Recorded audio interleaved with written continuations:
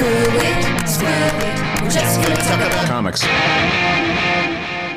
Welcome to Screw It. We're just going to talk about comics, and I mean comic books, everybody. This is the only podcast hosted by two brothers talking about a thing they love, and that thing is comic books. I'm one of your hosts, Kevin Hines. I'm your other host, Will Hines. And we are... Hi. We are brothers. We are sort of comedians. We are... two dudes, and we're here to talk about stuff we love, and we talk to each other mostly. Yeah, mostly talk to each other. Although it's kind of rude of everyone to listen in. Yeah, it's sort of intrusive of you guys to download and listen to this episode. Stop listening. Yeah, everyone, stop listening to all these episodes. This is private family stuff. Please unsubscribe. Don't leave comments. Please do not rate and review our podcast. That is Who Asked You. Yeah, this is not that kind of podcast. We just couldn't think of any other way to have a conversation. I like saying not that kind of podcast. It's like we're not that kind of, it's like we're decent. Yeah. We're not an indecent, common, crude little podcast that just lets any people listen and rate and review and subscribe. Right. I mean, we are that since we're not behind like a paywall. We are kind of like that. Yep. Yeah. Okay. And also this particular time of our podcast is like a season of guests. So we really aren't just talking to each other. Yeah, it was rude of our guest to be here as well. Yeah, it was pretty intrusive for our guest to accept our invitation and schedule it with us and then show up and talk to us like we asked him. Though our guest this time is our first ever repeat guest. That's right. It's Mr. Scott Aukerman. So this guy, podcast novice. This guy sort of sometimes guest stars on your Comedy Bang Bang podcast, right? Well, yeah, that's where right. You come in late every few episodes and pretend to be a character. Every few. Yeah. Yeah, he guests somewhat. He tends to guest a lot. He usually guests right at the top. He's pretty he frequent. Guested for years before I ever showed up for the first time. Mm-hmm. Yeah. He guested a live version under a different name at the UCB Theater for years. Yeah. He used to sometimes appear on the TV show version. I think he would, pretty high percentage of the time. Yeah, I haven't seen them all, but he seems to be in most of them. I haven't checked either, even though it is my show. And I do believe Scott Aukerman is in a high percentage of the Comedy Bang Bang television episodes. That's good for him. Yeah, he's really making a name for himself in the Comedy Bang Bang universe. He's our guest this week, and he's going to talk about Friendly Neighborhood Spider-Man #6. This is written by Tom Taylor and drawn by somebody. I don't have it in front of me. You look that up, and I'll just say that we were thrilled to have Scott guest because not only is he a really well-established podcast novice and a frequent guest on the Comedy Bang Bang podcast that he created and hosts, but also he's a comic book writer. He's written several issues of comics, Deadpool, and others. But I think even more than that, we like having him on because he's a true blue comics nerd. And I say that with affection and as a compliment. He's read a ton. He's just got good recall and memory of the stuff that he likes, which makes him fun to have as a guest to like talk about the stuff. Yeah, and especially since our sort of questions, our interviews seem to be more about the interviewers as fans than anything else. It's good to have somebody who actually likes comics and didn't just like, oh yeah, I wrote one because why not? Yeah, it wasn't like he just lucked into a cool opportunity to write a comic and took it. He is a passionate, longtime fan with lots of opinions and feelings about the comics he likes. So yeah, we like the chance to nerd out with him. Friendly Neighborhood Spider-Man, written by Tom Taylor, drawn by Juan Cabal. Right. And we get into all that in our discussion with Scott. Of course. Scott's a big-time Spider-Man fan, and in addition to just being a comics fan in general. He was going to talk about we asked him to pick an issue to discuss, and he initially picked the Dan Slott written Amazing Spider-Man issue 801, but we have already devoted an episode to that. So we asked him to pick another one, and this was his other pick, which also is a great issue. I had not read this issue, so I was really excited to check it out. Yeah, you were in for a big surprise. We talk about that in the episode. We also talk about possibly Scott Aukerman playing Stiltman in the MCU. That was our pitch. Yeah, I think it's likely. We made a strong case for it, and we have a strong influence on the MCU. So I think now that we've said it on this podcast, we've really set the wheels in motion. Kevin, did you enjoy our talk? Did Scott's level of expertise surprise you? I mean, I know you look down on podcast people in general. Yeah. Well, I mean, if he had his own show, if he wasn't just a guest on your show, it would have been different. Scott's great. Scott's super nice. Yeah. Especially, I don't know him. I haven't done shows with him. Yeah. I've only know him from the previous time we had him on this podcast. I am a Hollywood level close personal friend of Scott Aukerman, and you're like a stranger, basically. I am the brother of a friend of his, so I don't know if I'm a stranger. Like if he went to your Thanksgiving and I was there, he wouldn't be surprised to see me. I guess that's true. But if I like showed up at if I was sitting outside by his pool, I assume he has a pool. Yeah, he might be like, I don't know. Actually, you shouldn't be here. You shouldn't be here. Is probably what he would say to me. If you were there, he might say, "Why are you here, Will?" Yes, you probably shouldn't be here, but maybe, maybe I invited you and I forgot. Mm-hmm. There'd be some questions. But if I was there without you, I think it would be very confusing, and I think authorities would be called. I think it's. I think I said this to Scott in the interview, but what I like about him is that he's just really articulate in talking about comics. Because you can be a really passionate fan, truly love them. It still is not a given that you're sort of the kind of person who's able to sort of like chat about them. You know what I mean? Like it's not everybody has that sort of inclination or ability to kind of let's talk and analyze this thing that we love. I like it because his last name makes it sound like he's a superhero. He's Aukerman. Oh, yeah, Aukerman. Right. That's true. If you pronounce it that way, he could be a superhero himself. Yeah, Scott Talkerman. Yeah. So we were really excited that he agreed to be our first repeat guest, and we had a great talk about Friendly Neighborhood Spider-Man, which we talk in the interview, to set up like what you think about that series and stuff like that, right? Like that it's. Yeah, I don't know. We talked a little bit about it. We got into it at some point. Yeah, we may have gotten into it offline. I like Tom Taylor a lot. I definitely mentioned that in the episode. Tom Taylor currently writing Nightwing, another one of my favorite characters. And the first issue was Chef's Kiss. Chef's Kiss. Good. Nice. So I'm very excited. He did a Suicide Squad series that brought in Ted Kord. So this guy knows how to get me. He's going after Kevin Hines. Yeah, whether he knows it or not. I think he knows. He knows what he's up to. So we got this great interview. We hope you all enjoy it. And I guess without further ado, we should get into it. Yeah, let's start the episode. All right, Scott, thanks for joining us. We're so excited to have guys. You. Yeah, I'm excited to be here. Yeah, wow. I couldn't quite accurately feel it. It's hard to describe positive emotion. I can't say that I'm excited to be here. I mean, it's very early in the morning, but what can you actually legitimately accurately say about this? Well, thank you for being sincere. I'm always happy to talk to you guys. Yeah.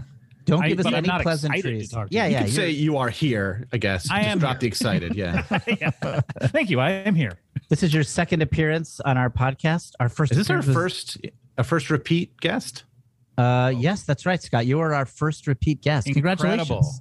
I'm here. Yeah. First episode we went over the insane issue of Spider-Man. I just checked Snopes. That was an accurate statement Scott made. He is here. No Pinocchios. Yeah. Snopes is already on his emotional state of appearing this podcast. What is the deal with Pinocchios? Can I ask, like, why infantilize lies? You know what I mean? I know it's lies. Like, why make it cute or whatever? Yeah, like the whole just calling them Pinocchio and awarding an amount of Pinocchios. It's like, it almost feels like you want to get some more Pinocchios. I just don't know whether we would be doing that, during World War II. Like Hitler gets 4 Pinocchios. This guy put his little Hitler mustache under those Pinocchio's nose. Then again, if you do something bad, looking for the appropriate nursery rhyme might be the way to soften the way it is, like 5 Rumpelstiltskins. I just kind of ran away with the spoon on my wife a couple of times. I think she'll be all right. That sounds like Cockney slang. Yeah. I just ran away with the spoon a bit. Yeah. Wait. I saw it over the moon. What's the rhyme to that? I fished and went to the moon. No, that's the actual rhyme of the. You're trying to expand it into a new Cockney slang. Oh, just a list. I can't think of any. There's no verbs that when rhyme with it. when people talk about Cockney slang and they say how obvious it is, like anytime you see it in a movie, because people think Cockney slang is really interesting. Like I know Ocean's 11, I think maybe has Don Cheadle doing Cockney slang in it. Maybe. And they explain it like, you're an idiot if you don't understand this. Like, I just ran away with the spoon. I mooned her. Right. Come on. And it's like, well, it's not that easy to figure out. Yeah, they really like frame it up. Yeah. I'm an Austin Powers man myself when it comes to making fun of Cockney slang. A little "How's your father?" Oh, I thought give the undercarriage when it came to movies. Oh yeah, I don't like Ocean's 11. I'm an Austin Powers. that too. I stopped after Austin Powers. I was like, it's not getting better than this. There's no reason to come back. Cinema began and ended with Austin Powers 1. Well, I think it ended with my screen debut in Austin Powers 3, but I is that disagree. right? Yes, my screen debut and I believe finale. You don't think you've snuck into another one? I think I'm in my wife's film. In fact, I know I'm in my wife's film. Hey, congratulations! You should watch it. I didn't even put myself into the Between Two Ferns movie. Yeah, that's it. You didn't get a cameo. You didn't do like a Hitchcock. Didn't do anything. No, I really felt like I was like, I want this to be a pure. I'm not going to just put myself into it because I'm the director. I want this to be the best of the best. I'm like, I'm not best of the best. I don't belong in this. Oh, Hitchcock shows up as a cameo in Between Two Ferns. He's a bad actor. Well, yeah, he is. He was not a good improviser, I have to say. I'm in Between Two Ferns, and I love it. And I've been recognized for it in the strangest moments. And I'm in there briefly, but I was walking down Los Feliz Boulevard, and a guy across the avenue just shouted, "Between Two Ferns!" Well, there is a probably 1 mile square block where the types of people from like UCB down to the Cinerama Dome, and the Trader Joe's on Vine, like the fans to that, maybe over to Cahuenga, like that's where people recognize me the most. And right. So like outside of that 1 mile, no one knows who I am, but in that 1 mile, I've gotten free lunches. I've gotten like weirdly like beautiful models coming up to me. And such a fan. Yeah. It's so strange.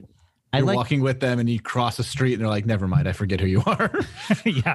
Wait, who's that guy? It's all fading. Yeah. It's like WandaVision, essentially. Just like outside of the hex. It's like ego whiplash to be sort of like famous in a very specific context and then not at all. No one gives a shit in like most people other spit on me everywhere else. Well, Will, you're really good in the Between Two Ferns movie. And thank you. There was a point where we were trying to figure out what to do with the credits. And we were experimenting with the credits as they are just purely Between Two Ferns outtakes with all the celebrities and Zach laughing. Sure. But there was a point where we were experimenting with combining that with the actors in the scenes, improvising and laughing. Yeah, right. Laughing.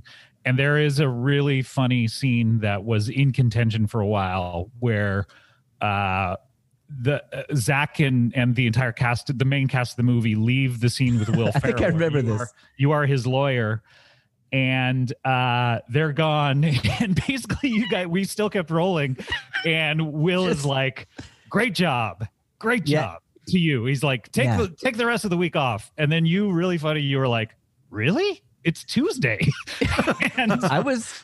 And thank you for remembering that. I was so thrilled to be doing improv with Farrell, and I was like, God, what do I say here? I don't want to screw this up. So it was when he said, "Take the rest of the week." I mean, I couldn't believe the cameras were still running. I was like, are they still filming us? Like Galifianakis has left the room. I was like, just me and Farrell. All right. And so you're like, "It's Tuesday," and Will's like, "Well, that's just how great of a job you did." I mean, yeah, sure. And then he started laughing at it, and it was really, really funny. And for a while, thank you so much for remembering that. We may have even tested it. I can't remember it, but it was. And very then it bombed, and people were like, "We hate this guy." Only the Los Feliz residents liked it. Yeah, So we've got two questions for you. We're going to talk about a comic book issue. It's a deep Where are you from? Once I got that compliment out of you, we can wrap this up pretty soon. Yeah. You looked at Andy Richter's podcast and were like, we need to simplify this. 5 questions is good. Was it 5? I think it's 5. No, it's 3. Oh, is it 3? I don't know. Yeah. I don't listen to podcasts. To me, it's a little funnier that you just took 1 out. Yeah. Richter, I love it. Got a little change. We're going down to 2. That third question just it's like, who cares anymore? Yeah. We're gonna talk about what's the issue number, Kevin? Friendly Neighborhood Spider-Man number 6. But before that, so one question is, let's talk about that issue. But the first question is, what kind of a comic book fan would you say you are? Like, what's your story as a comic book fan? So my story, and we may forgive me if I'm repeating anything that we talked about on the previous. We forgive you. I forgive you. Thank you so much. God, I'm down on my hands and knees. It's really too much, really. It's okay to repeat yourself. So I must have started reading when I was 4 or 5. I was a pretty voracious reader when I started reading when I was 3. Brag. And my parents would, instead of reading to me, I would read to them. Basically. Nice. Like my mom used to love, and I remember, I know how old I was because we were in my old house, but I have memories of like reading out loud The Wizard of Oz to her. And, wow. And like all of the successive books. Like I was deep into Wizard of Oz fandom, you know? Wow. So Sure. What if that was terrifying? All of the L. Frank Baum books. Or is it Frank L. Baum? I'm not sure. He goes by both, I think. Yeah. But so I was reading comics probably since I was 4, and we would go into the drugstores all the time, or the Stop and Go, which was our 7-Eleven. And there would be the comic books, and I would, always be asking my parents for. They were like 15 cents, I believe, at the time, and I was always like, "Can I have 15 cents? I want to buy a comic book." And I remember one time my dad took me to the Stop and Go and said, "By the way, while we're here, you can pick out any comic book you want, and I'll buy it for you." And I found, I think it was a DC special that was 25 cents. It was double sized or 100 nice thing. Yeah. And I was like, "This one." And he looked at it and said, 25 cents? No. Well, you blew it. You overplayed your hand. He overpromised and I overdelivered. So you were in pretty early, and you have, sounds like, pretty good memory of like stuff you would read then. I mean, I can remember like comics I would read pretty early, even before I sort of knew what was going on with the characters. I was just sort of fascinated with the images and trying to guess what was like happening and stuff like that. I mean, I came in pretty much, I would say, 10 years after the Marvel universe started, and, obviously a good 40 years after the DC universe started. Yeah. So there was a fair bit of history with DC where I would go to the library, and I don't know if you've ever seen these books, but they have there's 3 books they put out in the 70s, which were Superman from the 30s to the 70s. Oh wow! Batman. No, I don't know to these. the 70s, and Shazam from the maybe 50s to the 70s. And my library had the Superman and the Batman one, and it was basically like a selection of issues throughout the decades, and then commentary on like what changed throughout the decades of it, and that sounds cool. including like commentary on the Frederick Wertham scares that put EC Comics out of business and stuff. Right. So in any case, I grew up like really liking DC because it was a little more childish, but there was so much history. Whereas Marvel, I felt like I was a little more on the ground floor of it because it had only been going. You hadn't missed so much. Yeah, exactly. I was still in the 100s of most of the issues. It felt like, I could grasp what had gone on for the previous decade, and I could get, back issues here and there. It would be insane if you were a comics fan like around like 1980 and you grabbed an issue of Action Comics and it was issue number like whatever 491 or something like that. That just seemed insane. It seems impenetrable, which is why they renumber everything now. They renumber everything now, but back in the day, that was the higher the number on a comic book, it proved that it was a good comic book because it had been around for so long. Yeah. Now it seems like an impenetrable number to people. That's like, well, I can't catch up on the first 1,000 issues of Action Comics. Action and Detective are both over 1,000 now. Yeah, so crazy. 1,038 or something like that.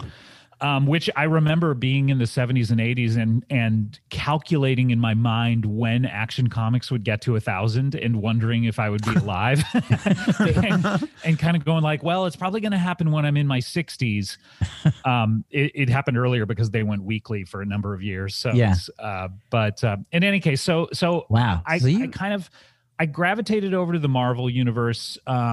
I got these pocket books, which were like miniature books of we know these. Yeah, all of the Spider-Man and Fantastic Four and the Hulk. And maybe Thor, Daredevil, I believe, yeah, and possibly Thor. And I got those, and the Spider-Man one continued all the way up. They were like 5 or 6 issues a piece. Yeah, it continued all the way up to like volume 6, I think. And so I had like all the way up to maybe issue 40 of Spider-Man. Nice. And those were my favorite comics. And these are like, that's precious pre-internet, like finding like old issues that were like actually completely presented as they were was like hard to find. So if you were like, it's very hard to find. Comics nerd, continuity minded, it was like gold to have. They weren't putting together trades of earlier issues or anything like that. So those pocketbooks were really important to me. And I would reread those over and over. And this is like the early, Stan Lee, Steve Ditko stuff. And it went up to where Ditko had left and John Romita took over. So in any case, those are like my favorite comics. And then I remember Marvel Tales came out where they started reprinting Spider-Man from the beginning, and I got those, but they updated them with like modern 80s references.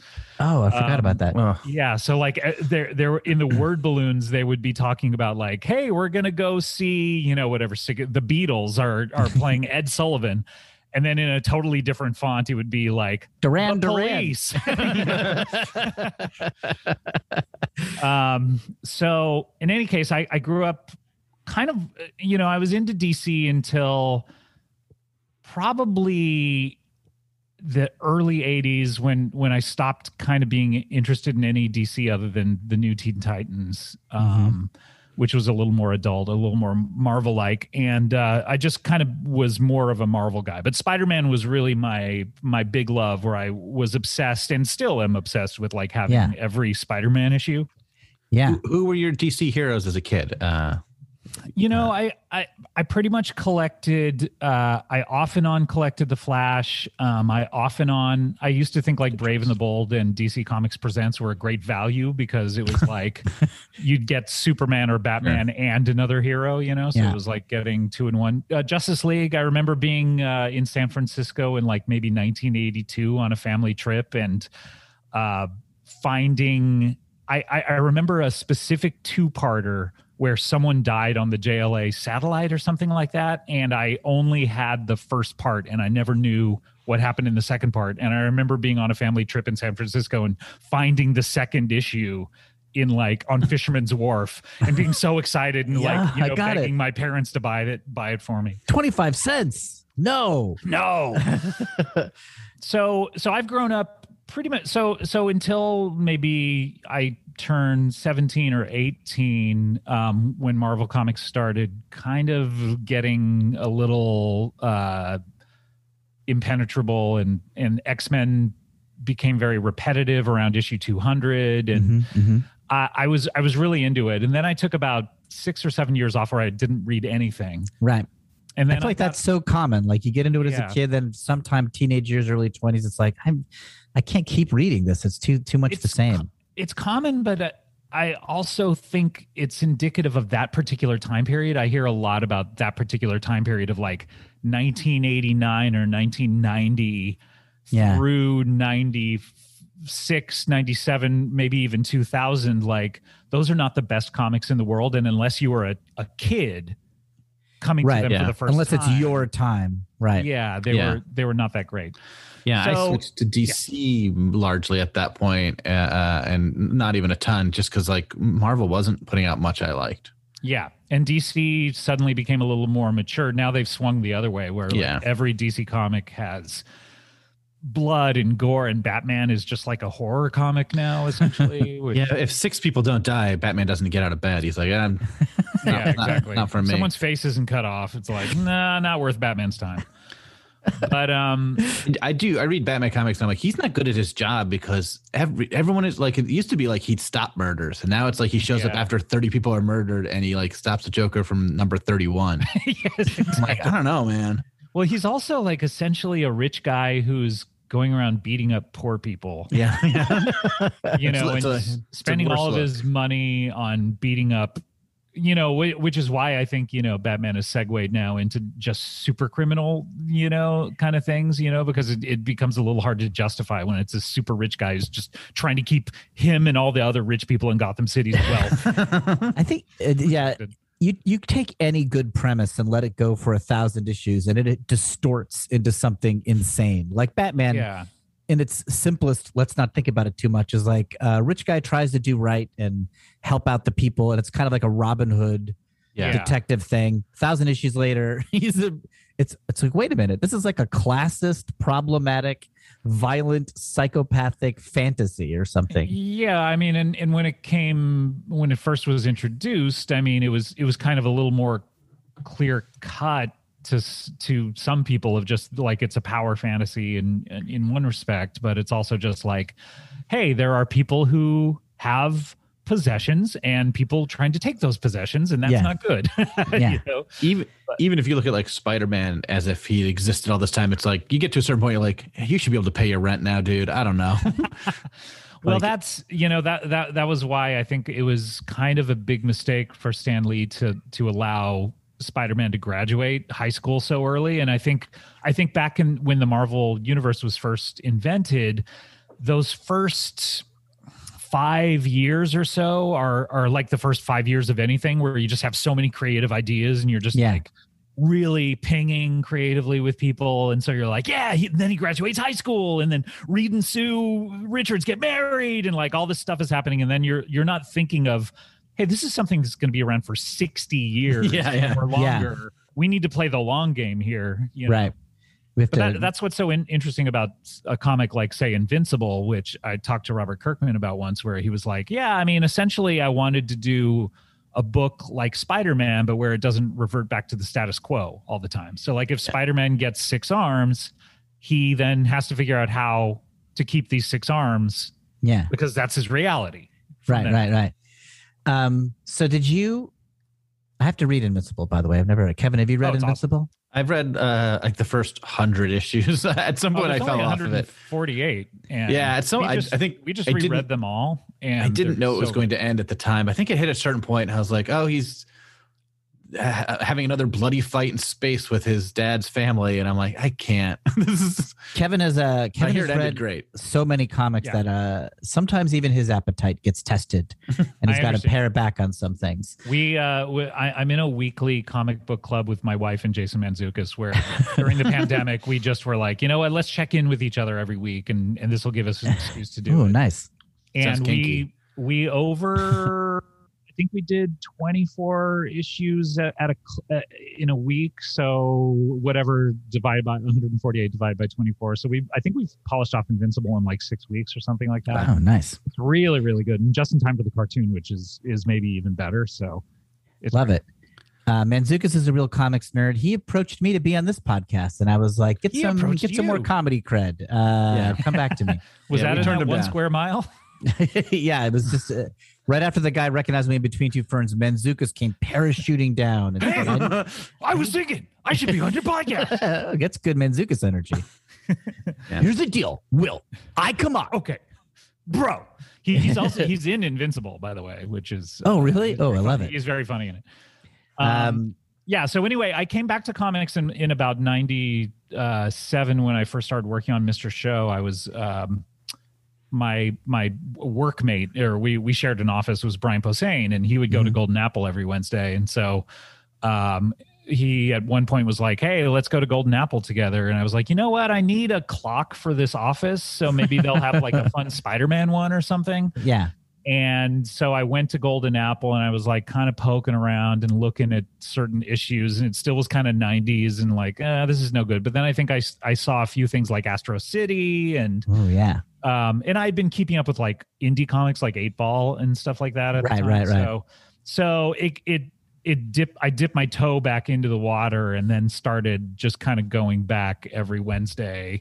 And have now just become like a true fan, where, you know, I have a full office closet full of trades and hardbacks and stuff. Kurt Busiek's comics are good at bringing people back. I feel like that because Untold Tales of Spider-Man and Marvels brought me back when I had like at my lowest. I was like reading very little, superhero stuff, and I'm like, oh, this is good. And then when he started doing Avengers and everything else, I was like, oh, I'm all back in now. I don't know what happened. I mean, those Untold Tales of Spider-Man, they really scratched the itch of like what you liked about Spider-Man in the first 4 years of it, where it was just like he's a kid and he's got real troubles and it was just such simple fun. They really captured like what made Spider-Man work. I like actually today's issue kind of does that. I'm excited. Okay, so then you're looped back in.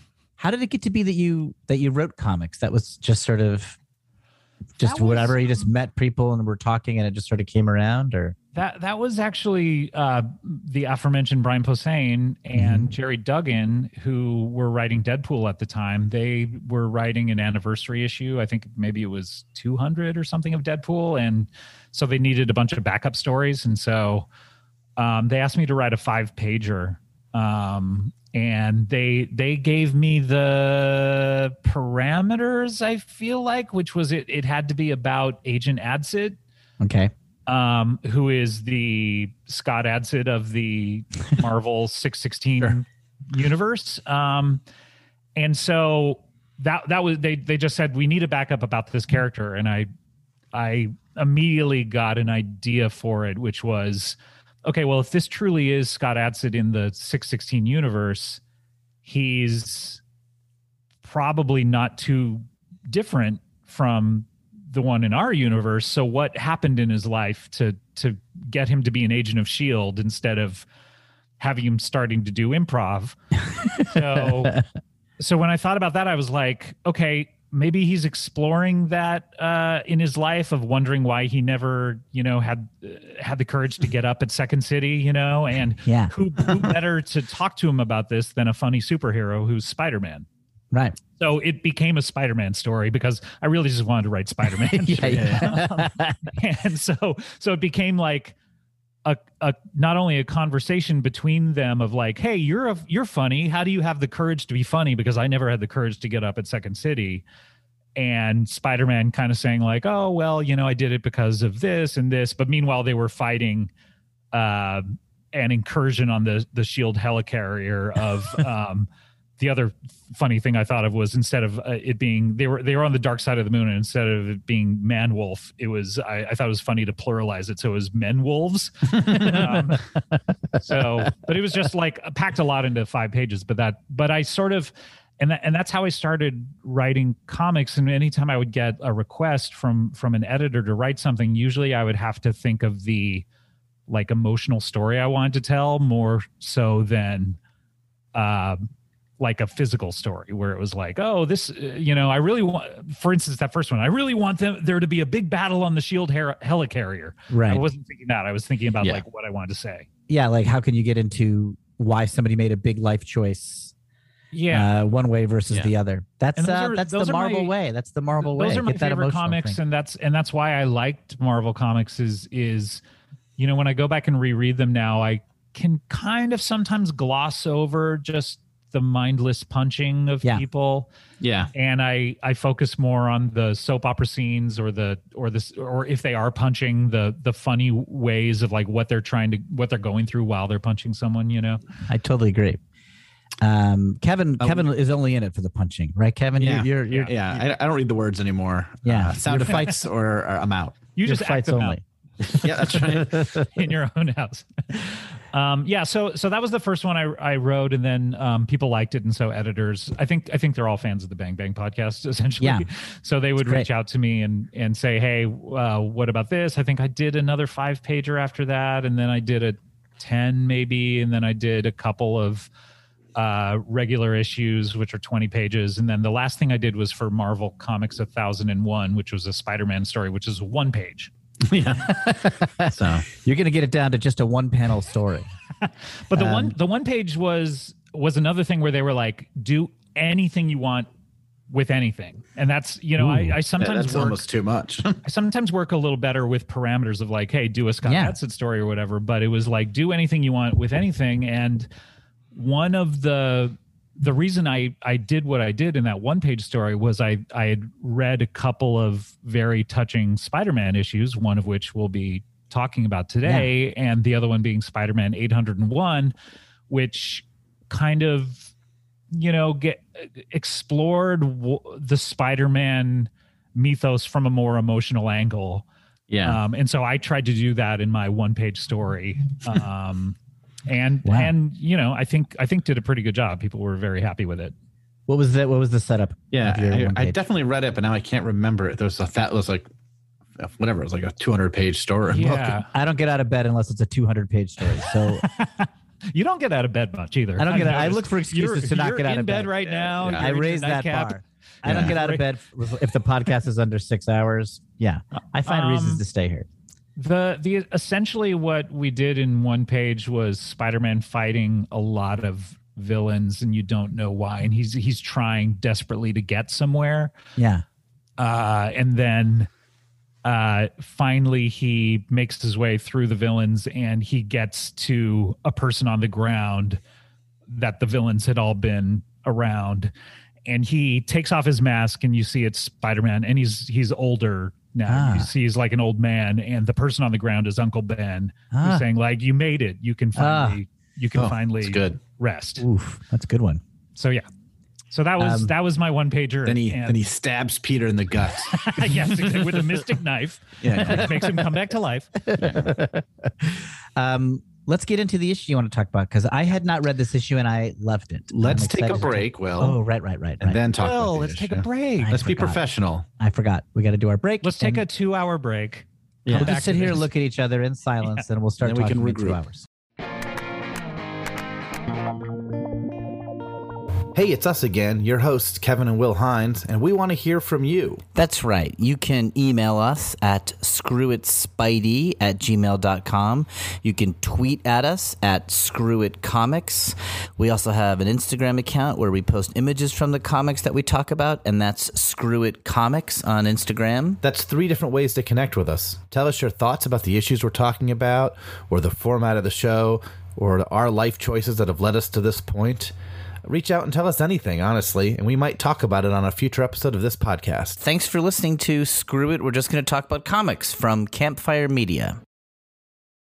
And we're back.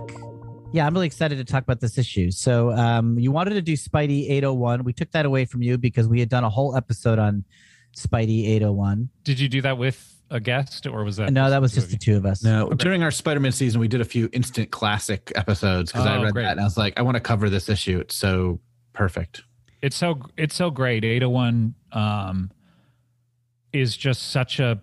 I really like stories that are sort of treatises on what a character means to a particular writer, and that one is such a great examination of Spider-Man from a different angle that I don't think you've ever seen before, which is his effect on the regular person on the street that would have been collateral damage in a robbery or something like that. But it's such a great issue. Yeah, it was followed a few years later by that Chip Zdarsky one that was sort of a similar angle. Those 2 are just it's a great one, great companion stories. Yeah, this one's great too. This one's also this one is sort of a companion to Amazing Spider-Man 248. The Kid Who Collects Spider-Man? The Kid Who Collects Spider-Man, yeah. Oh, yeah, so which is one of the all-time great Spider-Man stories. Absolutely. Yeah, you instantly see the comparison when you're reading this one, but I think it's such a worthy successor. I was so impressed. It's also 28 years after the other one, so it's like you can't, yes. There's time to hit that premise again or whatever. Like, yeah. Right. The Kid Who Collects Spider-Man also is not like so dominant in people's minds. I don't feel like it's not like something that's been pops done. up on the best Spider-Man stories ever told, like in the top 10 or whatever. Comics fans, Spidey hardcore fans know about it, but it's not like. Basically, it hasn't been adapted into one of the movies or anything like that. Yeah, it's just and it's not even the entire issue of 248. It's the backup story, right? Which is crazy. Which so is I guess nuts. But when they used to do more like when the collections used to mostly be like, here's an assortment of Spider-Man stories, it would show up in those more than now, where it's like here's an arc. Yeah, exactly. It's a really classic. If you haven't read it, go back, check it out. Amazing Spider-Man 248. It's Roger Stern, and Ron Frenz, and it's a really touching story. And this one, it kind of is I don't know this for a fact, but I would imagine that it's inspired by that one. I mean, if they weren't thinking of the story while they wrote it, one of the editors would have been like, just so you know, guys, this is yeah. Hey, I got to bring this up. This Maybe is heading to thinking. I don't know, but so just to give the context, what is the and Kevin, I'm looking at you, but Ackerman, you can feel free to do this. What is the deal with the Friendly Neighborhood Spider-Man series? It looks like it's like more family friendly, kind of like accessible Spidey stories, or not really. Just another title. They just you're slapped totally, another name. totally wrong. No, they're completely wrong. Okay, good. Every Spider-Man spin-off book, Amazing Spider-Man is the main book, as we know.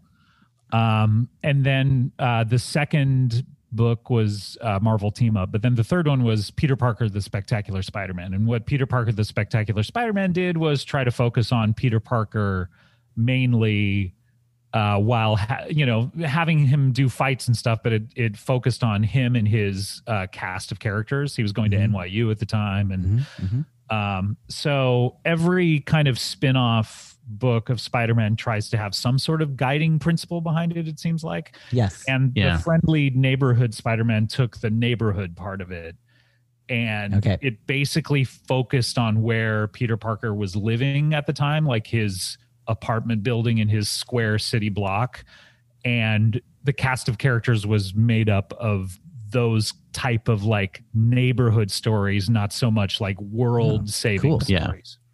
A lot of times these B titles are, I think, more just like, we have a creator we want to give a Spider-Man book to, and if it gets like a second creator, it just sort of becomes more Spider-Man story. Like Peter Parker became that, and Chip Zdarsky's just felt like the other Spider-Man story to some extent. Yeah, right now they have nonstop Spider-Man, whose guiding principle seems to be action. Like we're not going to have any kind of soap opera here, any kind of just the emotional stuff. It's just purely like Spider-Man on a race for his life. Yeah, punching people and trying to get himself out of a situation. Yeah. But this really focused on more emotional stories and more down to earth stories. And I think the previous issues to this are where Aunt May found out that she had cancer. And the issue right before this was Peter, her telling Peter that she has cancer and has her first chemo appointment the next day and hopes that he'll come with her, and him kind of begging off and going like, I got a lot going on. And then him going out and like punching people on the street and actually breaking someone's arm accidentally, and him realizing that he's running away from his problems. And I love it. And so that issue ends with him like showing up at his aunt's. Is this also the run where there's like the Mary Jane issue? Is that right? Am I remembering that right? There's an issue where Miles is in it, and Mary Jane sort of is on a train where like a supervillain attacks, and she like is just kind of it's another day of the week for Mary Jane Watson. Right. It might be. Yeah. I can't remember. And it was another one of those. It's just like, this is just another cool little. It's about his supporting cast more than him, and it was just sort of fun. Yeah, I feel like that, and it's been a minute since I read the whole run. I think it lasted about 15 or 16 issues or something like that. And I do remember the supporting characters were made up of like an older woman who lived in his building. Who, there was more to her than what it appeared. And I love it. Stuff like that.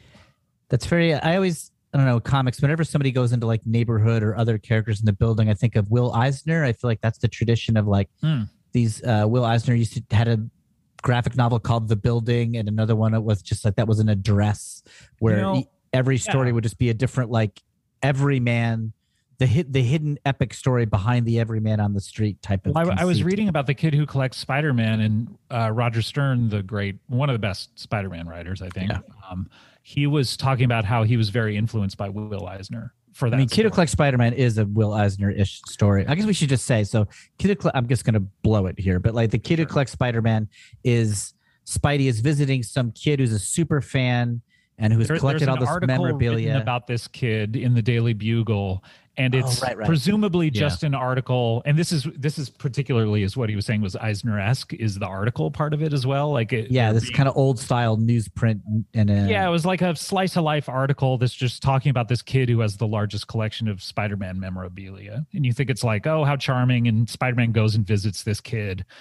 And you're reading this, and I think part of it is that this is a backup story to an issue. So you're like, I guess this is going to be it. Spidey visits a fan. Visits a kid, visits a fan. That's interesting. And it sort of retells his origin, which they would do occasionally. So it feels like maybe it's just a different way to framing tell his device origin. Exactly. Because the kid asks him questions and is like, well, why did you start doing this? And he's very vague about it. He's like, well, something happened to me when I was younger and I didn't intervene in a crime. He's without going into details or whatever. And it's very much, like you're saying, it could just be a backup story where it's like reminding people of how Peter Parker became Spider-Man.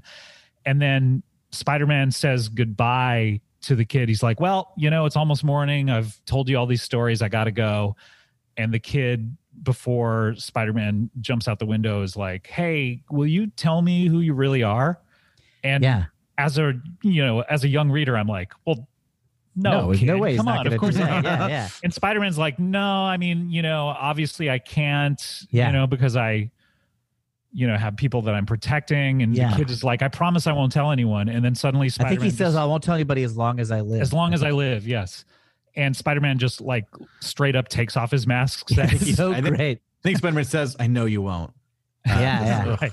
I get chills. And tells him who he is, says my name is Peter Parker, and then tells him, about my Uncle Ben got murdered and stuff. It's so great. And then he leaves and you see it's a cancer clinic and this kid has terminal cancer. And you see the last lines of the article there, which is saying that he has leukemia and only has a few weeks left to live. And I hope, like the writer is saying, I hope that Spider-Man reads this article and reaches out to the kid. Yeah. It is so, in a way, if it was handled worse, it could be this overly sentimental, kind of overly manipulative thing, but it had such a perfect touch. I'm so blown away by that story. It makes me cry.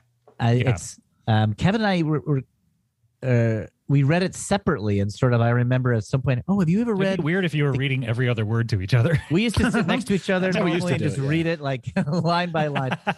But I guess we wouldn't always check in on what we were reading. But I remember at some point have you ever read Kid Look Like Spider-Man? We had read it separately. Like, it was like, it's incredible. It was, I think for a while, it was like a hidden gem of a story that people would sort of discover. And like I say, I don't remember it being like trumpeted as like this must read the way like the death of Gwen Stacy or something like that. I think it came out in maybe, the mid 80s, 84 or 83 or something like that. And again, it was at a period where stuff like that wasn't reprinted.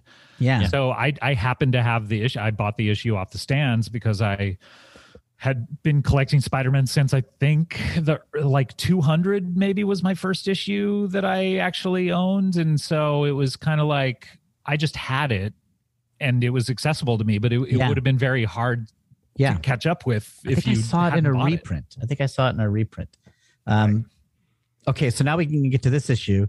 So this issue is the story of Spider Bite. Yeah, so this issue, I remember when it came out, the comics press, like Newsarama and people like that, were touting that this was the debut of a brand new character who was sort of analogous to Robin from Batman and Robin. Right, which is a crazy move. And everyone was like, what? Yeah. He's got a young kid sidekick, and the character's name was Spider Bite. Yeah, sounds like a which terrible sounds lame. Idea. Yeah. And all the press was like, this is the brand new status quo. This is Spider-Man has a young sidekick now named Spider Bite. And everyone was like, what the hell is going on? What are you talking about? Right. And so interest for the issue was pretty high. And it's just a classic bait and switch. It's such a good move. I did not know that. I did not read the press. I had not read this issue before you picked it because I am dumb and uncultured. And so I read it and I thought... Cultured people always read Newsarama. It's the sophisticates. But I bought it. I was like, was there a Spider Bite character that I didn't know about? That it just didn't work or whatever. So right. So is this happening? It was issue 6, so you didn't know if in the previous 5 issues, Yeah, it's like, is this they had someone who's introduced him or something like Right. that. And that similarly, I think a lot of people who bought it for the first time, because it just drops you right into the middle of a big battle going on between. where Spidey Spider-Man- and Spider Bite are fighting Doc Ock and the Vulture. Yeah, and it's just like starts in the just in the middle of a big action scene, and so I think a lot of people are like, "What is happening here? Yeah. Did I miss something? He has a sidekick. What is going on?" And you're reading and thinking, "Oh, they'll probably explain it." Like we're joining it in media res for some reason. And so it continues on, and the battle gets more and more intense, and it becomes a battle with the Sinister Six, who is a classic team up of villains from the early pages of Spider-Man. And you're thinking like, okay, well, I guess that's a thing you could do. They're raising the stakes and putting this young kid in danger with the Sinister Six. That's odd. Yeah, he's 9 is what he says at some point in this issue too. Yeah, Or 9 and a because half. someone takes a look at one of the villains is like, "What are you, 8 years old?" And he's like, "I'm 9.5." Yeah. You're like, okay, this is lame. Right. you're thinking like, I guess they're trying to go for younger readers or something, or give them someone to relate to, or Yeah, and you're just whatever. like, explain, like, how did this status quo come to be? And then suddenly the Sinister Six, the Green Goblin says, like, it's not just the Sinister Six, it's the Sinister 60. right. You have this massive 2-page spread. By the way, we should say the art is by Juan Cabal. Yes. Who does an incredible, I mean, like every panel is just so Oh, the art is beautiful. But there's a massive 2-page spread of Spider-Man and Spider-Bite facing off against 60 of the greatest Spider-Man villains of all time, and you're like, whoa, this is I love crazy. seeing like who ranked. I like seeing like who got what placement. I looked for the enforcers. They're back row, Your favorite. just off center to the right. My favorite villains. They're there. They made it though. They made it They in the made it. top 60. I went through them all to see if I could recognize them all. And there's a handful I can't. And, There's a bunch that I can. I'm a big Spider-Man fan, but I was sort of like, okay, yeah, the Jackal, wait. Mephisto is one of them. Like the I think you devil. have 2 different versions of Venom. Are there? The Flash Thompson Venom, I believe, is in there. I think as well. somebody who looks like him. I think it's somebody else. He's got like a spider on his face. I don't know who that is. There's like 6 Cravenish characters. Yeah, because there's Craven's His son and his daughter. Yeah. So I mean, it really seemed like they were like, okay, who are the 60 villains we can use? And they were really kind of scraping the bottom of the Love barrel it. at some point. And then there's and this is a flex. This is an incredible flex. But there is a 2-page spread after that, after the 2-page spread that came before it, which is a huge fight with Spider-Man and Spider-Bite and all of the Sinister 60. And when I was doing that first Deadpool Spidey comic, I remember talking to Jerry Duggan about it and saying like, I think this page should be 6 panels, and him going like 6 is hard in modern comics. Like Yeah. six is a little tough to do, especially with how much dialogue you're writing. This is 60 panels for the Sinister 60. It's awesome. This is 60 panels, and It's a real feat. Like it's not just a lot of panels. They're also kind of arranged in a symmetrical symmetrical format. order. Yeah. And like the number of panels, the detail in them, it's pretty good. It's pretty good storytelling in it, and there's a decent variety of fighting that is displayed. Like Kevin Hines, you're only into the fights. This does a pretty good job of showcasing. This is the only a page lot of I different read. fight stuff. Yeah, It's a tour de force. I mean, it really is, one of the best Spider-Man 2-page spreads, I think, of all time. It's really incredible. And it feels like the artist is showing off in a way. And then to make it 60 panels, exactly, is just incredible. So that's, I mean, right there, you're just getting your money's worth, even if the mystery of why this kid is with Spider-Man isn't solved. yeah. And then the first big plot twist comes up, which is that the Sinister 60 has a boss Yes. who's behind everything. Right. And An boss- unintentional homage to the Ditko issues, which was always concerned with who's boss of the crime families. Yes, That again, came up a always lot in had, the 60s always had issues. someone like taking off a mask behind a strange mechanical panel that was in front of their face for some reason. But this we see the mastermind. The mastermind behind all of this is a villain that has been made fun of in recent decades named Stiltman.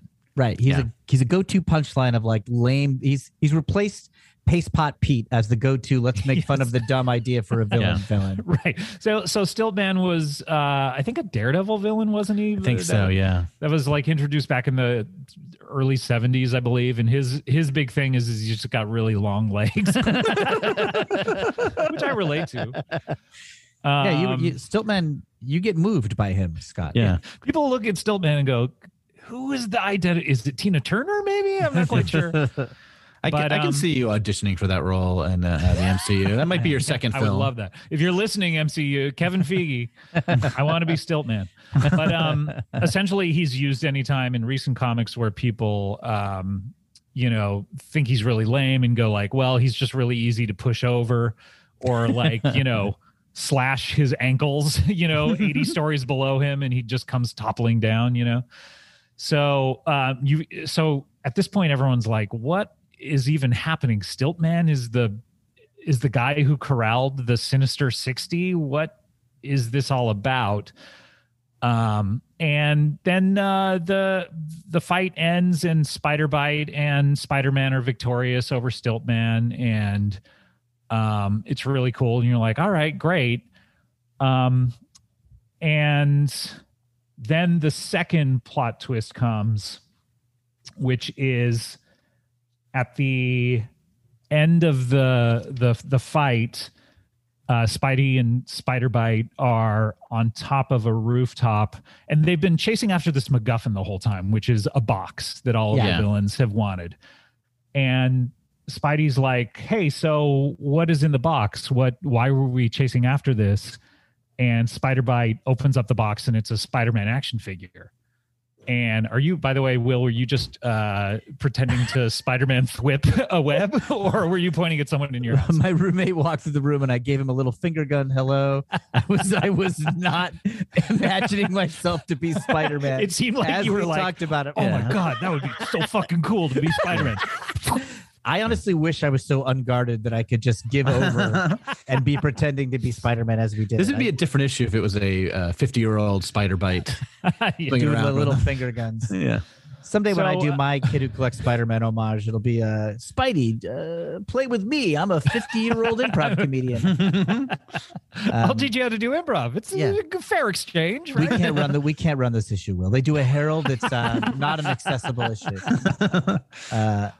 Stiltman's been defeated. They're looking at their MacGuffin, the box they've been going after. The box, and it's a Spider-Man action figure, and then Spider-Bite starts coughing, and Spidey's like, hey, let's get your mask off. And Spider-Bite says, well, what about my secret identity? Won't everyone see who I am?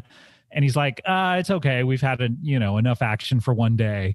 Takes off his mask, and then the next page, the big reveal is that instead of being on top of a rooftop, they're actually sitting on top of some lockers in a hospital, and Spider-Man and this kid have been just pretending this entire time. They've been through imagination. They've been having this battle with like a makeshift sort of cityscape that they built out of cardboard, and staffers at the hospital who have dressed up in makeshift villain costumes. Yes, and then we see somebody with hair patches removed, so we're you can see that you're basically in a cancer ward. Right. We're with sick patients, sick kids, and Stiltman is just like a dude on stilts, essentially. And he's like, how was that? Did I do good? And the kid is like, Dad, you were the best Stiltman ever. Yeah. So that's the dad who's been playing along with them.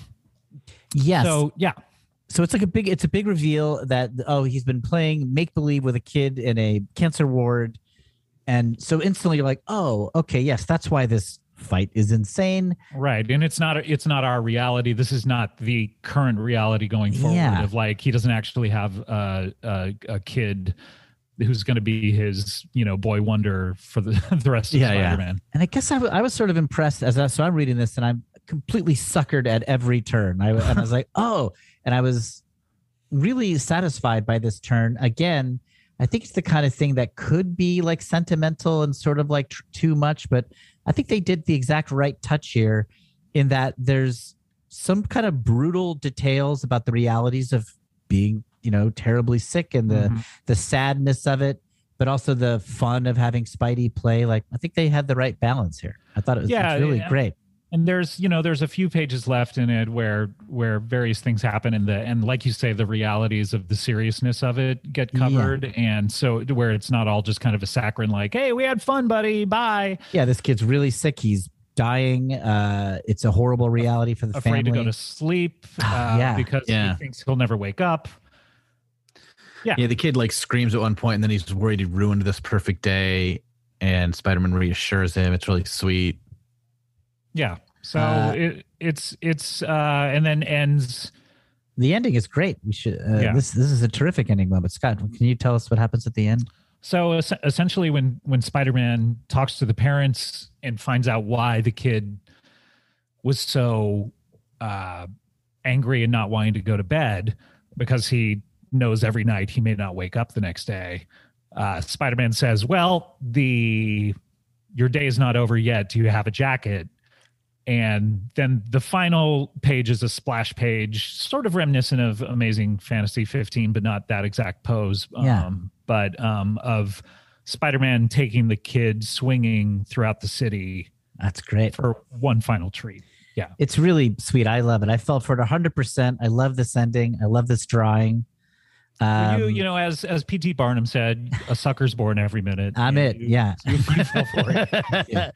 P.T. Barnum mostly was talking about Will when he said that. I fell for it. I believe there's Spider-Man. I was convinced that it's a real character. When you were born, and he's like, look at this sucker. Yeah. One born every minute. I think I did. If that were true, I want more people to know that. I want credit. It's an important part of P.T. Barnum, the lore of was Will talking Hines. about me. Yeah. It's also fun, even after the Stiltman reveal, that the art starts getting like more like a child drew. The clouds and the buildings are all like hand drawn. Like the whole reality starts to shift as it goes on. Like there's more like when you get to Sinister 60, well, something's up. This is not. This can't this it's is either just, a dream so or a high, hypnosis or something. It's being played too straight to be straight almost, because it's like no one seems to be freaking out or 60 villains are just here. And kind of the reading experience maybe reminds you of like that Alan Moore Superman and Batman and I think Wonder Woman story of where they're trapped in the pods and what do you get the man who has everything? Yeah, given the life of their desire, where you're like something is off here. Or watching like Star Trek Next Generation episodes where everyone's acting strangely, and you're like, okay, this is obviously a dream, or we're on the holodeck, or somebody's being exactly. So it definitely gives you that feeling around the midpoint, but then the reveal is just really touching and satisfying. Yeah, it's so well done. I love the. I mean, again. If you do this with the wrong feel, it's clunky and lame, and this does it exactly right. Too saccharine in one way or one, but it really did remind me of The Kid Who Collects Spider-Man, where it's just deftly done. Yeah. Tom Taylor is the writer, who's a great writer. He's great, yeah. And, it's got to be consciously aware of parallels to Kid Who Collects Spider-Man, like just the kid taking off his mask instead of in the Kid Who Collects Spider-Man, Peter taking off his mask. Right. Yeah. There's still like one final moment at the end after you think you know what's going on. Just the idea of Spider-Man visiting a kid who's dying taking of cancer. A day basically for or a huge chunk of time to be like, I'll go see this kid and it's gonna be. It's the side of Spider-Man that in comics, which are about battling and overcoming supervillains and stuff, you don't get to see a lot. Which is he not only has a responsibility to be out there saving people, but when you achieve the level of fame that Will and I have in one square block of Los Angeles, you have a responsibility to the fans, especially the younger fans, to reach out and give I've them offered to visit help sick as well. kids, but they tell me I can't go. They're like, "Aren't you a sick adult?" Yeah. Yeah, and even the idea that Spider-Man never feels appreciated or loved most of the time, and then in these stories, it's sort of like you are by the people who it really is important to. And there's like moments where Spider-Man has to just sort of accept like his own neuroses and be like, oh yeah, this is important for me to do. This matters to this kid. Well, so much of the superhero fiction that we watch and we read, the stakes are so high. If it's a movie, if it's a $500 million budget movie, the stakes can't be as low as this. The stakes have to be, hey, half of the world was turned to dust. Right. Yeah. So that's why it's always refreshing to see what comics can do when they're scaled down to these kind of lower stakes stories. Which is where the Marvel universe sort of started. They're better, I think, in these small moments, episodic. Yeah, so it's my great. favorite stuff. Even if it's a huge epic thing, my favorite parts of those are generally like the when you save the one person type thing. Mm-hmm. By the way, there is a callback to, I think it's Spider-Man 38. If this be my destiny, where 33. You're 33. Right. The lifting the big heavy thing off of his shoulders. Yeah, there's a clear. There have been a lot of homages to that over the years. Yes. But that really went from being like a thing that only hardcore Spidey fans know to like a cool little Easter egg to almost a trope. Yeah, now we gotta have Spidey lifting. Every writer tries to get there. Yeah, I mean, look, I did my own version of the Spider-Man carrying the robber from Amazing Fantasy 15 cover. Yeah, hey, in one of my Deadpool stories. No shade thrown on Easter eggs, but this. Yeah, it's just, but it's a really funny one where he's in the classic pose of like barely keeping a bunch of metallic junk from crushing him. Yeah. And he says, "Here," and nothing happens. And he says, "I said, here." Yeah. Right. Very funny. Spider Bite has to get in there and help him lift it. Yeah. Well, which again, if he was a real character, you'd be like, what is this? Right. I read this twice quickly, not to brag, but I'm just that kind of reader. But so once it's revealed that this whole opening action sequence. How many times, if you had read it slowly, how many times do you think you would have read it? Let me see. Would you be done by now? No. I'd still be working my way through it. It's the first time now that I know it's like a make-believe thing that Spidey is doing with a sick kid, when he goes, hung, I said hung. The first time I read it, it works as like a joke that he's like yelling at his own powers for not working. But when I read it the second time, I was like, oh, he's playing make-believe. He's trying to cue the kid to come in and help him. Yeah. Like it works kind of both ways, like as a ridiculous meta battle, but also as an adult playing with a kid and kind of them giving each other clues over what to do next. Here's what I like to imagine now is that Will read this sincerely the first time and he's like, Scott recommended this comic? Like for the first 4 or 5 pages, he's like, what? What's happened to Scott? Why is this the one Scott wanted to talk about? Well, yeah, it's interesting because when I said, hey, can we do this one after you shot me down for you didn't betray that you had read it at all. Like I would have thought if you had been familiar with it, you would have said, oh, I love that issue or something. So I was like, oh, I bet Will hasn't read this. So it'll be interesting. I was like, oh, okay, yeah.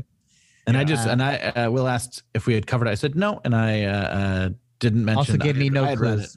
Yeah, great. Well, when I heard the series, I didn't know the number offhand. I'm like, I'm pretty sure this has got to be. Pretty sure it's got to be Spider Bite issue. Yeah. It's a great one. I'm glad to have read it. It's always interesting when there's a classic. You mentioned the Chip issue of, was it of Peter Parker? Or? Yeah, Peter Parker. Yeah, it's always interesting when there's a classic issue that's not in the main, series. Yeah. And I think Tom Taylor is such a great writer that he could have written the main series if not for. You have Dan Slott, who's doing a 300 issue run, and then picking up with Nick Spencer, who's closing in on now. Probably you'll get to 100 if not more. It's like you just can't. There are too many people who want to write Spider-Man. You got to give them an offshoot book, I guess. But yeah. But it this really could have been in the main series. Oh yeah, it's so good. And Chip could have been too. Chip could have done the main series. Yeah, I think that's what just happens. It's like, well, you're too good not to write Spider-Man.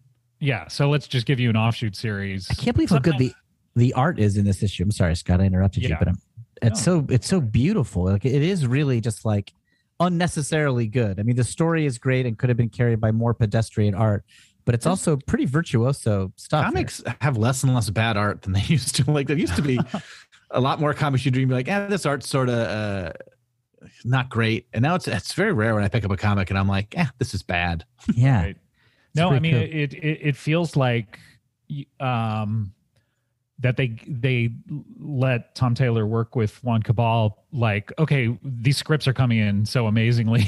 Like we're going to put someone incredible on this. Yeah. You know, or maybe he was there right from the jump, and it was a true collaboration between them. I'm not quite sure, but it really is. It's almost like Marcos Martin kind of like. Yeah. They're different styles, but they're in terms of quality. It's like, oh man, these are some of the best people to ever. It also kind of reminds me of All-Star Superman, the Frank Quitely. Is that what his name is? Yeah. In terms of like, it's both detailed but sort of uncluttered. There's like a lot of space in it, but the figures who are drawn are really well run. Yeah. Just it's pleasing to look. It's easy to look at, but if you go deep, you can find like lots of well-chosen details. You need that sort of precision if you're going to pull off a 60 panel page. Like some artists their style just would not work. You wouldn't be able to read it. Yeah. And you also should shout out, I think, the inkers. You have who inked these? Who inked it? We're scrolling back here to get the there. colorists. You have Nolan Woodard and Federico Lee. It might not be. It might be he inked himself. Cabal might have inked himself. There's no inker credited, so I assume that's what happened. Okay, so I guess he inked himself, but it's also very Ditko. With so much digital art that's happening more and more, where guys are just doing the art themselves. Sometimes they're doing it straight to just digital, and then some pencils are shot to ink. Yeah, because I think on an iPad or you can just do it with a stylus now and erase anything that, so there's no need for ink sometimes, but I reached out to Brian Reber, who's the colorist on Black Cat, because I wasn't sure. I was like, maybe the color artists are doing inking and coloring now, because now they're often listed as color artists, not just colorists. Right. And I was like, is this? And he's like, no, it's just that's more accurate to what we do. We don't do the inking. And I was like, okay, great, thanks for answering. I'm good really flex, Kev. With color artists, because I think the palettes that it's truly a fascinating art form where they elevate the issues to such a degree where and it's not even something you notice necessarily, because I think the penciler always gets the majority of the acclaim, but it adds such an incredible. If you're just reading something black and white, it's not as pleasurable, and there's so much mood and emotion used with what the colorists do. In the 80s, you could notice if the colorist was either given the time to pay attention. Lynn Varley used to do the colors for all of Frank Miller's stuff. I guess they were married, but and she was incredible, and the stuff popped more. Like colorists. I think it used to be pretty much almost like a coloring book, in a way of like, well, Spider-Man is this color, and everything looks fill it in flat or whatever. But then coloring became so advanced around when Lynn Varley started doing it that if you read like Ronin and stuff like that, it's such a huge part of it, to where it's really. I mean, you wonder why now comics are $4.99 and $5.99. My dad would 25 cents. Yeah, my dad would have a fit, but they've really advanced their game. Scott, thank you so much for coming on our podcast and talk about this. We've taken so much of your time that I want to move into the wrapping up phase so that we My pleasure. I love talking about comics and Spider-Man, and I really love it. You're so funny. I'm sorry to earnestly before we wrap you. up, I have a quick important question. Yeah. Okay. Would it be fun to be carried by Spider-Man on his webline? Invincible kind of goes into this. So would it be like terrifying? Read Invincible, and I think they deal with it in a pretty realistic way. Even more than flying, it just feels like you're going up and down. It feels uncomfortable. Well, I really love the end of the last Spider-Man movie. Sure, they kind of do that, don't they? Where Zendaya is essentially like, okay, I never want to do that again. I mean, that's how I would feel. I got my wife and I, we went to the Orange County Fair once, and there's a brag. Those, boy. yeah. But you know those the cars you go into that are like carried, they're on a line that go around the entire fair. I forget exactly what they're called. They're like cable cars or whatever. We were like, hey, let's go up in one of those. How fun. Yeah. We got 3 feet off the ground and realized it's terrifying. You're being suspended by a thin little line. Yeah, and you're like by a rocking bunch of back carnies. and forth. Yeah. And that anything can happen. And so I think that's how it would feel. I don't know that it would be fun, but I like roller coasters and stuff like that. But there's something about like I'm being held by one guy's very strong arm, but the way he swings is like half falling, half being yanked upwards. Yeah, and he's shooting now he's holding you, so he's shooting his web with the arm that he's swinging on, and then he lets go and shoots. And it just seems like it would be jostling. I for sure would get sick. Yeah, I mean that's the reality of it, but when you're a kid, it's like, oh man, yeah, of course. Especially like if you're playing the Spider-Man video game, you know, you're like, oh my god, this would be so awesome to do. Part of me wonders if it could even be fun for Spider-Man to do. Is it just awful for him? It is. It doesn't seem like a practical way to get around, but it sure looks fun it looks great. Art. Well, that's another, I think, Roger Stern issue that's maybe 246 or something like that. I can't remember exactly where he goes into the suburbs. I think did Peter David write this? That's the Peter David maybe one, Peter David. Yeah, Peter David wrote not that. to step on your impressive recall, because that is in the Roger Stern era, but I think it's in Peter David sort of showing up and doing fill-in issues, and his Spidey, and he's like driving a car and he looks insane because there's no buildings to shoot webs onto and swing from, so he's like kind of trapped out in the middle of nowhere. He's like, well, all right, so he gets into a car and drives around. It's so funny.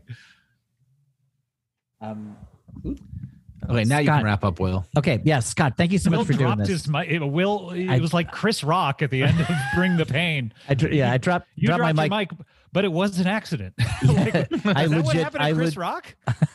Yeah, maybe he wasn't trying to make another a statement. hour prepared? He just had a quick spasm, dropped his mic, and had to walk off the stage to make it work. He was too big a reaction. He was just mortified. Yeah, Bring the Pain was supposed to be a 4-hour thing, but he's like, I guess I'll just stop there. He had a whole thing about the X-Files. It was incredible. Yeah. Thanks so much for doing it. Thanks, guys. You are so funny, but I like that we got this earnest geek side of Scott Aukerman, because I'm impressed at your genuine enthusiasm for comics. Hey, I have it too. I have a big enthusiasm. I would like to write more at some point or do a run at some point. I don't know if I could ever fit it in, but I say it's going to happen. I say it's who knows. Happen. But I love talking about comics, and big fan of this show. So thank you for having me on. I'm here. Thanks. He was here. All right. Bye. Checks. Bye. And that was our interview. Kevin, how do you think it went? It didn't go well. He seemed angry. The moment we stopped recording, I don't know if you sensed it. I didn't pick up on this. He seemed mad. He seemed mad. No, I didn't get that at all. No, not I think he felt like we cornered him, and there was a lot of gotcha questions. Our hardcore Heinz journalism tactics. Yeah, I mean, I don't know what his rep's going to be like after this episode drops, and I think he is also worried about that now. Yeah, we might have gotten him canceled. Can you imagine us as gotcha journalists? We'd be we'd like if somebody was like CNBC was like, we want you guys to helm a gotcha show, like real tough, surprising questions. Be like, oh, all right. I mean, maybe this reveals Scott Aukerman as having like emotions and feelings, because it was an emotional comic that affected him. That's true. So now people are like, I thought this guy was hardcore, and now I don't think so if he was trying to maintain a rep as like this unfeeling robot, we might have blown it. I really liked it, and it was fun. I was really glad I'm flattered he would do it, the show once. The fact that he did it twice is amazing. Yes, I'm so excited he dropped by again. He's the Steve Martin to our early days SNL. Yeah, that's right. And we're going to have a similar impact on the podcast as this goes on. So he'll be glad to have been a part of our early legacy. That's right. Are we going to have any others? I think this is it. I don't know. We haven't booked anyone else. Okay, so this might be it for our season of guests. We're going to get into just me and Kevin doing some comics for a little bit, but we are going to have another season of guests coming up because we've really enjoyed it.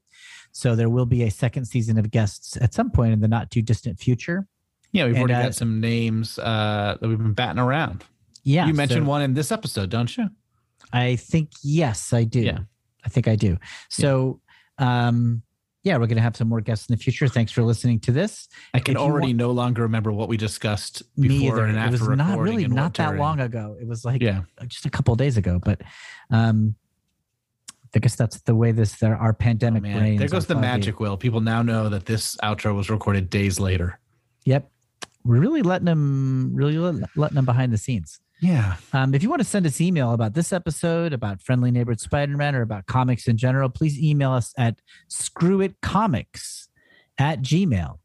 Our new email address. That's our new email. One of our listeners forced us to do the very easy thing. Right. Our old email, which still works, is screwitspidey@gmail.com. And then somebody just on our behalf acquired the Gmail address screwitcomics and set it up for us, right? And forwarded it to us, and they did everything for us. They did everything. They just said, go in here, change the password. You could use mail forwarding on your old account.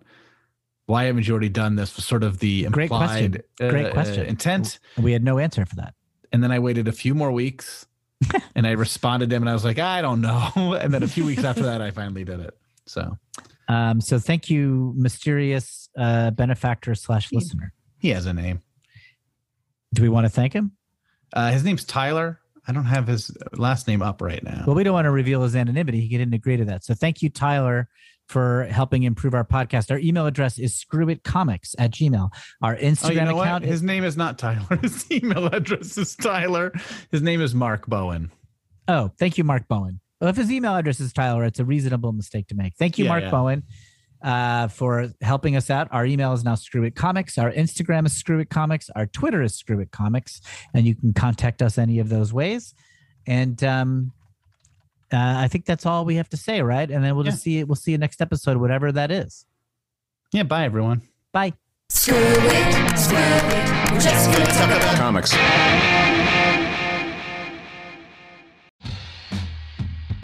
Have you ever encountered an unexplained hairy bipedal hominid in the woods? Have you received telepathic messages from an unidentified aerial phenomenon? If so, then you need to listen to Bigfoot Collectors Club. I'm Michael McMillan. And I'm Bryce Johnson. And together with super producer Riley Bray, we make up the Bigfoot Collectors Club. That's right. Every week we talk to actors, comedians, writers, and paranormal experts about their personal paranormal histories and share stories of high strangeness. Like the time when we talked to Craig Ferguson about the Loch Ness Monster and when a sea witch told him he had raven magic. Or the time I asked Pitch Perfect's Anna Camp her opinion on cattle mutilations. Past guests have included Rachel Bloom, Jen Kirkman, Paul F. Tompkins, Bobcat Goldthwait, and more.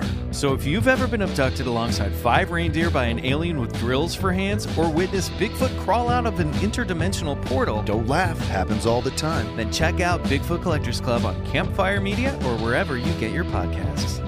Bigfoot Collectors Club. You're here to believe us. Wait, is that how it goes?